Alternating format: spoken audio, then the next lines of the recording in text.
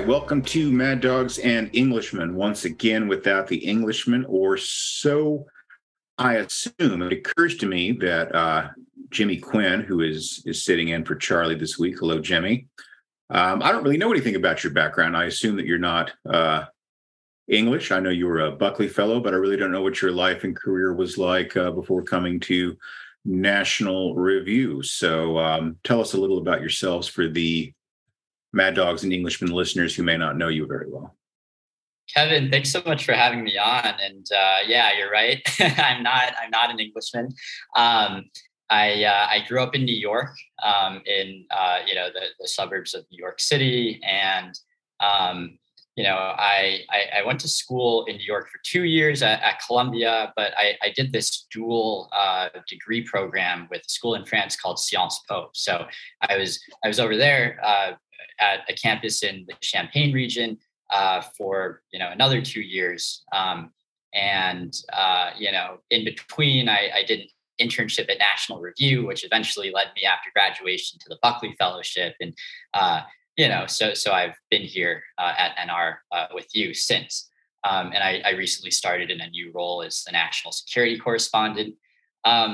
I'd always sort of been interested in foreign policy and national security type stuff, but particularly when I was in college, there's more talk about sort of like the great power competition side of things. We were moving on from this focus on jihadism, and the conversation was really shifting more to China and the way that Beijing sort of influences American politics, college campuses, of course, and culture. So I sort of took an interest in that. I saw how different events were canceled both at Columbia and Sciences Po under mysterious circumstances.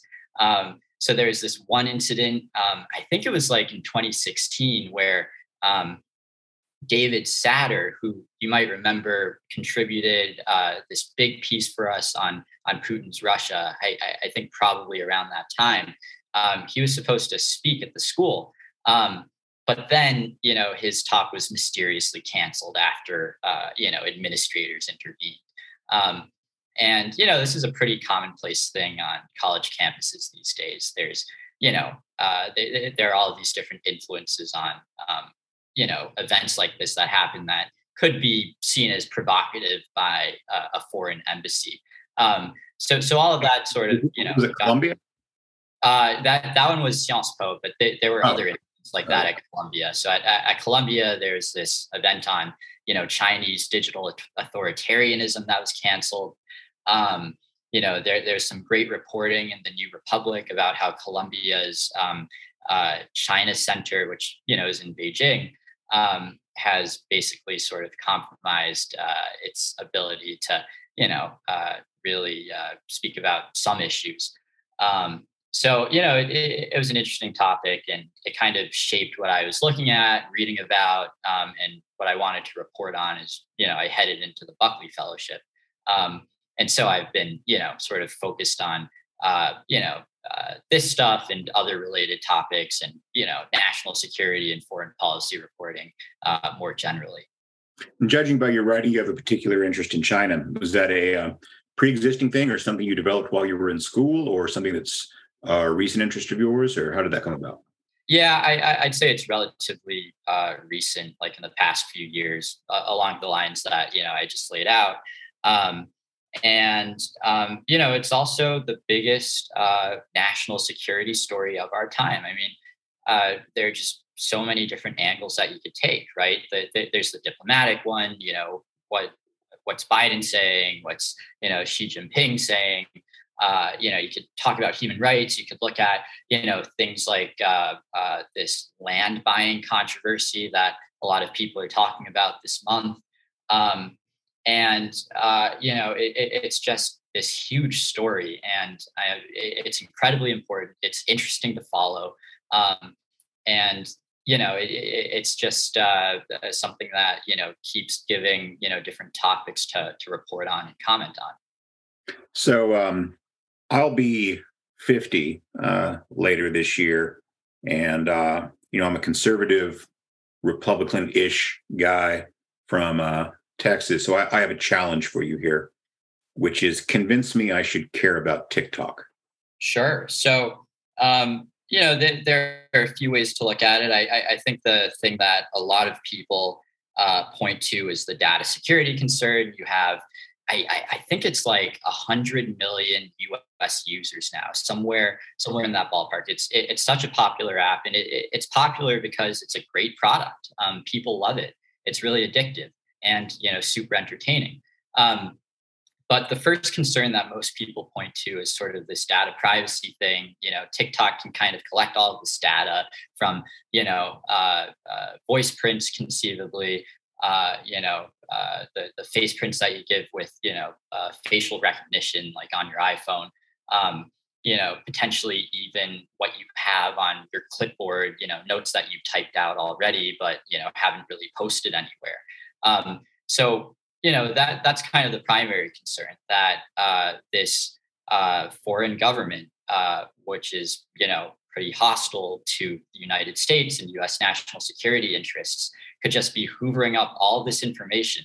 And one, coming up with interesting trends that with which it can exploit that information.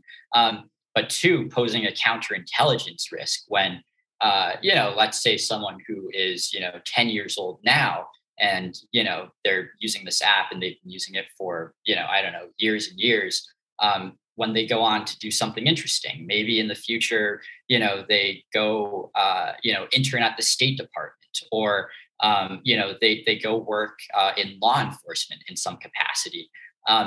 There could be information that the Ministry of State Security, or some sort of other intelligence arm exploits to use for the Chinese Communist Party's interests. Are we talking about blackmail stuff here, or other kinds of information that can be exploited? Yeah, blackmail stuff, and I guess there's probably a whole other range of things that can be done with that. Because it's just so much, where you've been, the videos that you're looking at. It's honestly pretty scary. But so that's one concern, right? But there's also this sort of foreign malign influence concern. How is the party using this app, which has tens of millions of Americans in its thrall every day? How is it using that app to potentially advance its propaganda, right? How can you subtly manipulate algorithms to promote certain videos? We're all focused on this trip that Nancy Pelosi recently took to Taiwan this week. Could it, for instance, promote videos that back Beijing's line?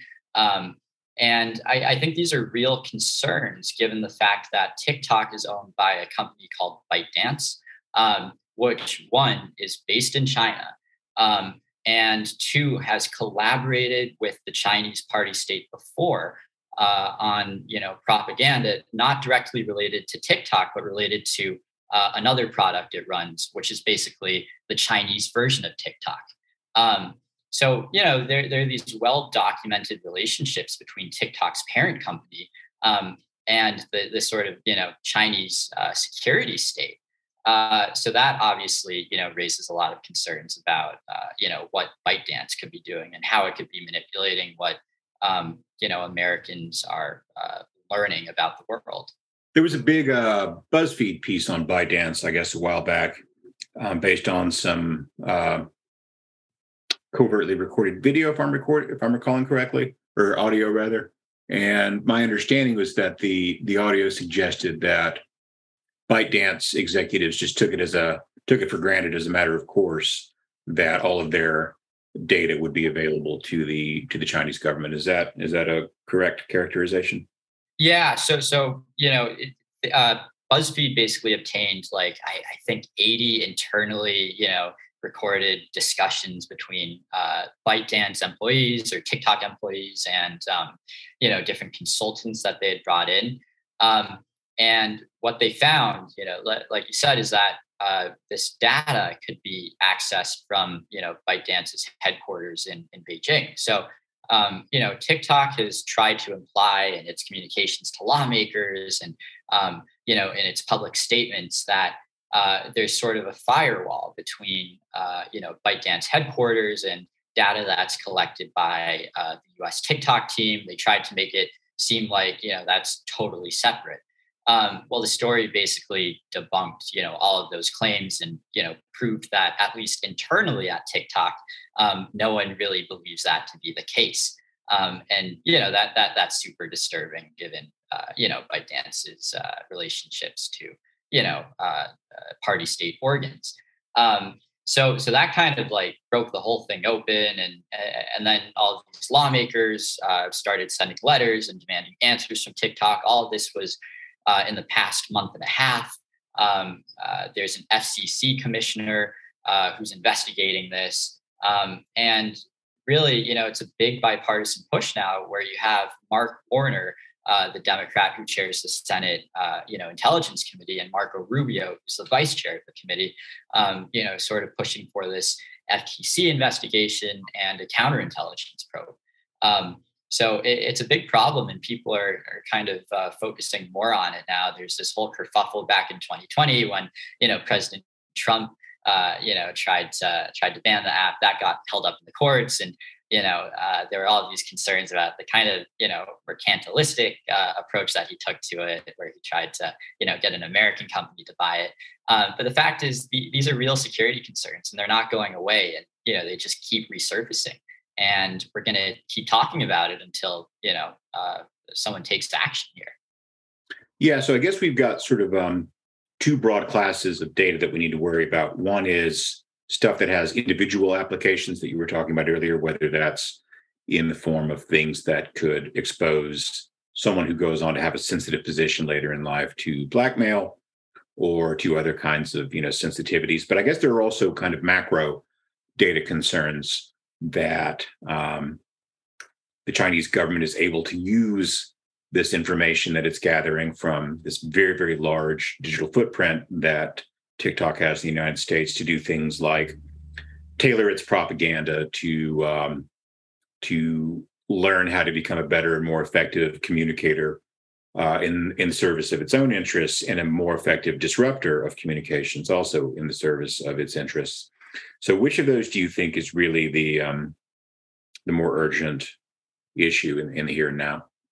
I think in the here and now, the second category is, and the reason is you look at what the U.S. government says Russia has done in terms of manipulating different groups in the U.S. to kind of go out and protest, both on the left and the right.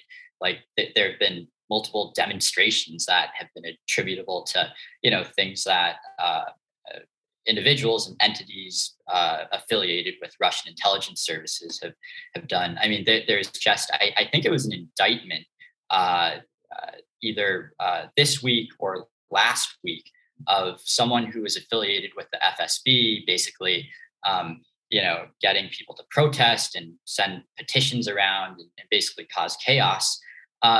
And with TikTok, conceivably, if you're able to, scrape all of this data and look at it at sort of a macro level and pinpoint different trends and what people are engaging with, you have a really interesting, I think, political, cultural, and social, roadmap to go off of, and you can, figure out what issues to exploit when, and who's engaging with this stuff.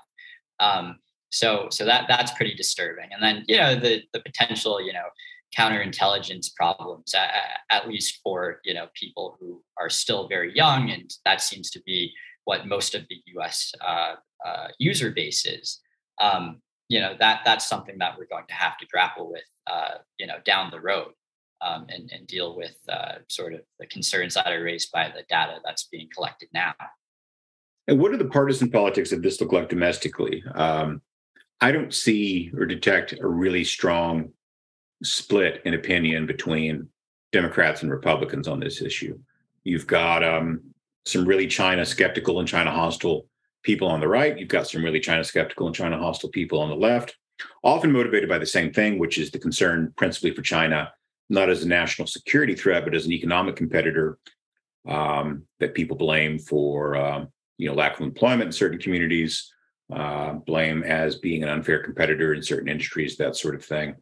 So why isn't there a more kind of unified policy response when it seems to me that you've got both the practical partisan politics and most of the political and economic incentives lined up behind having a more robust and more demanding posture toward Beijing?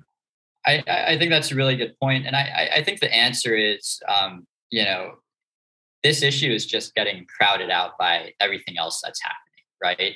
Like people do care about the threat posed by the CCP and specifically TikTok, and it is bipartisan. But the problem is there's just so much else going on that if you're a Republican lawmaker who's trying to, make a name for yourself, you're going to, hammer the Biden administration on inflation, on this sort of new Manchin deal. You're not really going to be focused on TikTok. This isn't really, what's driving the conversation right now, even though it's become more of an issue than it was, say, a few months ago. And, likewise, if you're a Democratic politician, you might have security concerns. You might be, rather hawkish on China. But this isn't really the issue that, you're going to point to and kind of wave around and, try to rally your base ahead of the November midterms.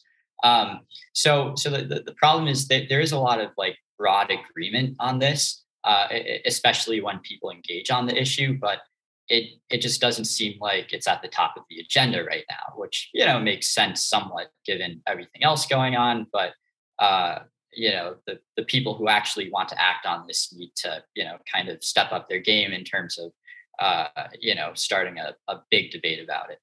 I think that people, Americans in general, maybe don't appreciate the size, scope, and sophistication of the Chinese intelligence operation that's going on here in the United States. Do you think that's the case? Yeah, I think that's the case, and I think that we're going to continue to learn more details about the extent to which Chinese security agencies have penetrated human rights. Cell phone towers. Cell phone towers, yeah. There's a big CNN report on that recently, which we can talk about, and sort of dissident networks here, people who have escaped the regime and they're settled here in the U.S., but they're being manipulated by the Ministry of State Security. And so there's that intelligence component. There's also the foreign influence component, where you have what's called the United Front Work Department, basically manipulating some of these diaspora groups, manipulating business groups, and exercising influence with a softer touch than the intelligence agencies might be. What is the United Front Work Department? The United Front Work Department is a party bureau that basically targets people who aren't officially party members, but so that's both within China and abroad, and it tries to influence them and use them to the party's advantage. I think the bureau's budget is actually larger than the Ministry of Foreign Affairs' budget, if you want to talk about its significance. And this is something that a lot of China experts have been talking about, especially in the past like 3 or 4 years, but it hasn't really entered the mainstream as like a big issue yet. At least on the level of I don't know, like cable television and what a lot of prominent politicians are talking about. But there's been a lot of research done about it, at like the Australian Strategic Policy Institute and, similar sort of think tanks. It's a wide ranging problem. And I think we're going to continue to learn more about this stuff. The DOJ has recently, like in the past 6 months, unveiled a series of indictments targeting people who, tried to harass a congressional candidate in Long Island on behalf of the Chinese government. There's this sculpture mocking Xi Jinping and the party's handling of coronavirus. in Los Angeles, it was basically burned down, I think back in February, and people suspected there was Chinese government involvement. And we learned that for a fact when DOJ unveiled, I think it was in May, a new indictment targeting someone who was working with the Ministry of State Security. So, it seems like a lot of U.S. law enforcement agencies are pretty focused on this problem and on this broader effort to harass human rights advocates here. But it also seems like there's a lot more that is not publicly known that may come to be publicly known, during future trials and other indictments that might come out. But yeah, this cell tower thing is really interesting. I think what you're referring to is that report that there have been these law enforcement investigations into different cell towers across the U.S., sort of close to military bases, and that's sort of scary when you're talking about Huawei, telecom equipment, and the fact that it hasn't been ripped out of the ground yet. So that's also a major issue. Yeah. How much of this is difficult to deal with because of the issue of economic interdependency between the United States and China, where we have a very complex and mutually beneficial trade relationship? We have a very complex, particularly manufacturing relationship. So most people, when you ask them about the United States relationship with China, at least until very recently, they would say, well, you go into Walmart and everything says made in China and not made in the USA, which, from my point of view, is a fairly trivial issue. The United States comparative advantage is not in manufacturing cheap flip-flops. And if someone else is going to do that, that's fine. But there is, of course, a relationship between these, sort of more quotidian economic relationships and the larger and more sophisticated efforts that Beijing is able to execute in the United States with a surprising degree of success and with a surprising lack of, I think, American popular public interest in that. I think there's a general sense among a lot of the population that our main problem with China is really still one of what American mercantilists think of as unfair trade practices, and which often are pretty shady trade practices, irrespective of one's view of the proper role of government in regulating trade. But there are these two things that are going on at the same time, one of which is really, I think, sunk into the American political imagination, one of which hasn't. And unfortunately, I think the one that people really have paid attention to is the one that isn't really particularly important, or the one that certainly is less important from my point of view. Although I think that a lot of people would say that I'm wrong about that they would say that the trade relationship, by providing revenue and economic opportunities for China, and hence the Chinese government, has really been the main driver of these things. So am I whistling past the graveyard there? So I think there's one really interesting aspect to the trade issue that maybe people buying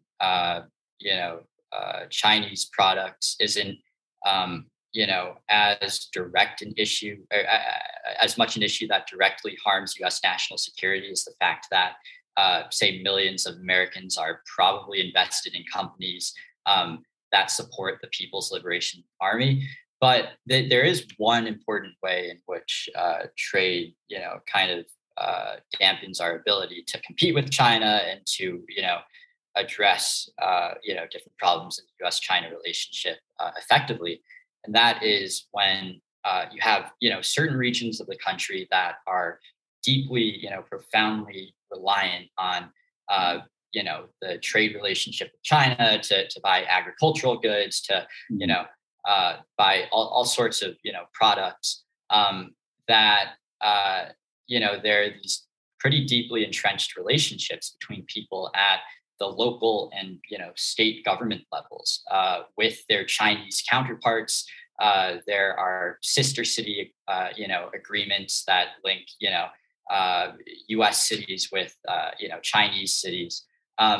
And this is sort of a softer form of influence with which the party kind of tries to, shape U.S. policy. Because, say when whatever the merits of, the Trump-China tariffs are, it's an issue when a foreign government is able to mobilize Americans to lobby against these things. And, there have been some incidents that, suggest that things like that might have happened before. So, I'm not so sure about the exact, impact that the manufacturing issue has, but I think that as a foreign influence issue, it's pretty important. And also, on the human rights dimension, there's this major push to get, forced labor goods, produced in Xinjiang out of our supply chains. And so that was a pretty monumental piece of legislation that passed, back in December to do that. And I don't think companies have really even started to grapple with, the implications of that yet. So we're going to have to see, how that works out over the next couple of years. So, what are the near-term issues in the U.S.-China relationship that conservatives should be paying attention to for the next couple of years? So, I mean, I think Pelosi's visit, gives us an obvious one: Taiwan. How are we going to, support Taiwan? Is it, probably faces down a likely, Chinese military threat, possibly a full-out invasion, So, that's something we're going to have to debate. How far do we go? Some people, some former officials, Mark Esper, Mike Pompeo, have recently traveled to Taiwan and said, we should just drop the fig leaf that is preventing us from, recognizing Taiwan as an independent nation. A lot of other experts say, well, that might actually, lead to a more direct conflict sooner. So, but there are these ongoing debates that we're going to have to grapple more with.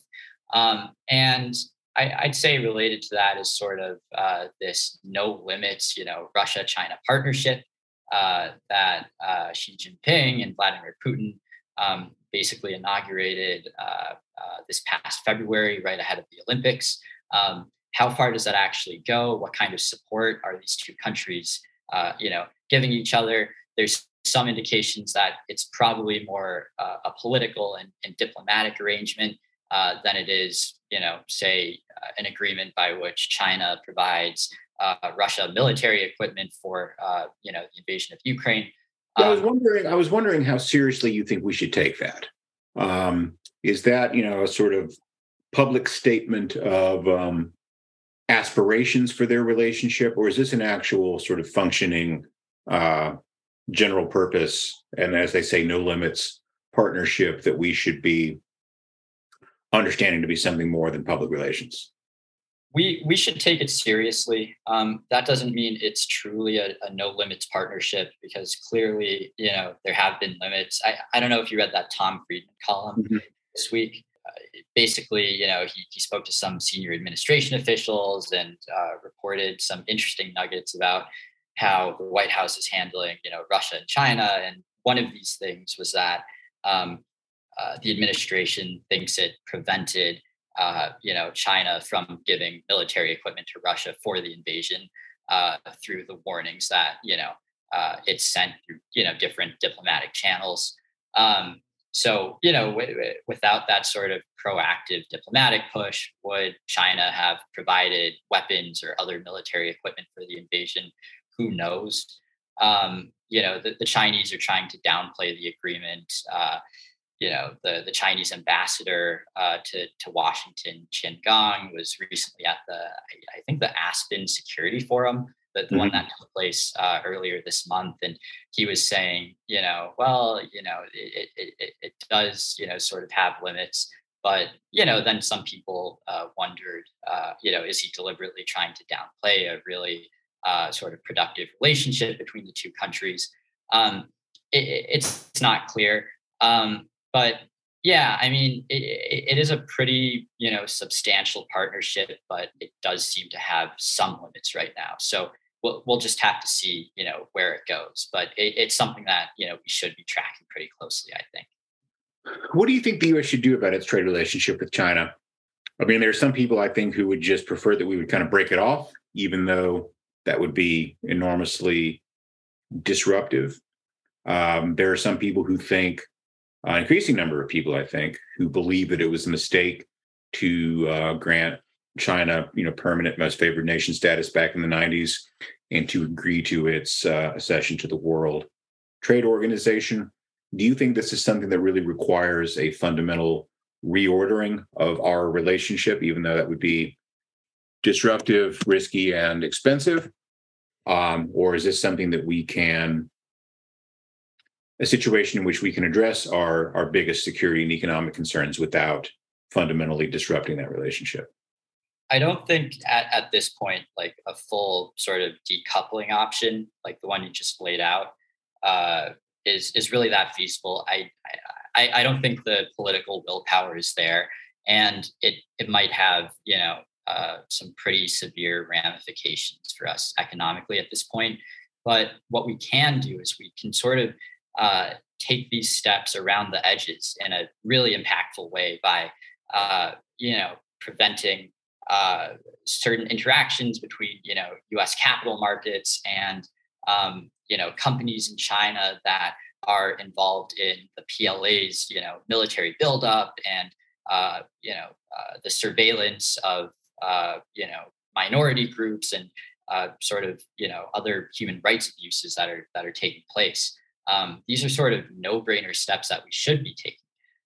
For instance, the federal pension fund, which has, I think, like 6 or 7 million people as as people who are involved in this. Recently opened up a new mutual fund window that apparently would let federal government employees and people who retired to invest in mutual funds that would basically allocate them or allocate their investments in certain firms that are involved in Chinese military activities. And so this is something that a lot of people have been warning about, like since June when the mutual fund window opened. But obviously, we should be taking steps to make sure that Americans aren't, whether directly or indirectly, investing in those companies. But the political willpower, as for these other issues we've been talking about, just hasn't been there. There hasn't been enough visibility on this, recently. So I think the full decoupling thing just isn't going to happen. But there are other sort of smart, tailored steps that we could take right now. And then Biden, as I'm sure you're following, has this big decision on the China tariffs coming up, whether the U.S. should be rolling them back or keeping the Trump era tariffs where they are. I think rolling them back at this point could show that we're not too serious about the competition, and we're willing to sort of back down to seek a more cooperative relationship. And that's not the same as necessarily saying they were economically successful or even beneficial. But the signaling aspect shouldn't be ignored there. Gotcha. Do you have any book recommendations for people who want to be better informed about the U.S.-China relationship? I think the last big book I read was Capitalism with Chinese Characteristics, which is pretty old at this point. Sure. I mean, so I think on sort of the political influence angle that I was talking about earlier, there's this book called Hidden Hand by Clive Hamilton, who is this Australian professor who basically, exposed a lot of Chinese political interference networks in Australia. And that sparked a major political reform. And Marieke Olberg, who is a German researcher, and they basically go through and they document what the United Front, what other sort of political influence groups are doing across the world. And they kind of go region by region, and they look at, how this actually works, who specifically is involved, and they call out some pretty big names, U.S. politicians, major bankers, and all sorts of world leaders. So that's I think that would be a good place for a lot of people to start. But there have been a lot of recent books on this topic, obviously, because a lot more people are reading about this. Nuri Turkle, who is a Uyghur American government official, wrote a book about his experience growing up in Xinjiang, and coming here and fighting for Uyghur human rights. It's a really touching memoir that exposes a lot of the party's human rights atrocities. That just came out in May. I think it's definitely worth reading. I'm hopefully going to review it for National Review soon. So yeah, I would start there. Great. Anything else? Yeah, I don't know. I mean, I think a more classic book is the Search for Modern China by John Spence. That's just kind of a good overall look at China from I guess like the 1500s or the 1600s up until I think the 90s or the early 2000s. Just after Tiananmen Square. It's a good overview. Great. All right. Well, Jimmy, I've enjoyed the conversation. We should do this again sometime. And we will talk to you all next week. Thanks a lot.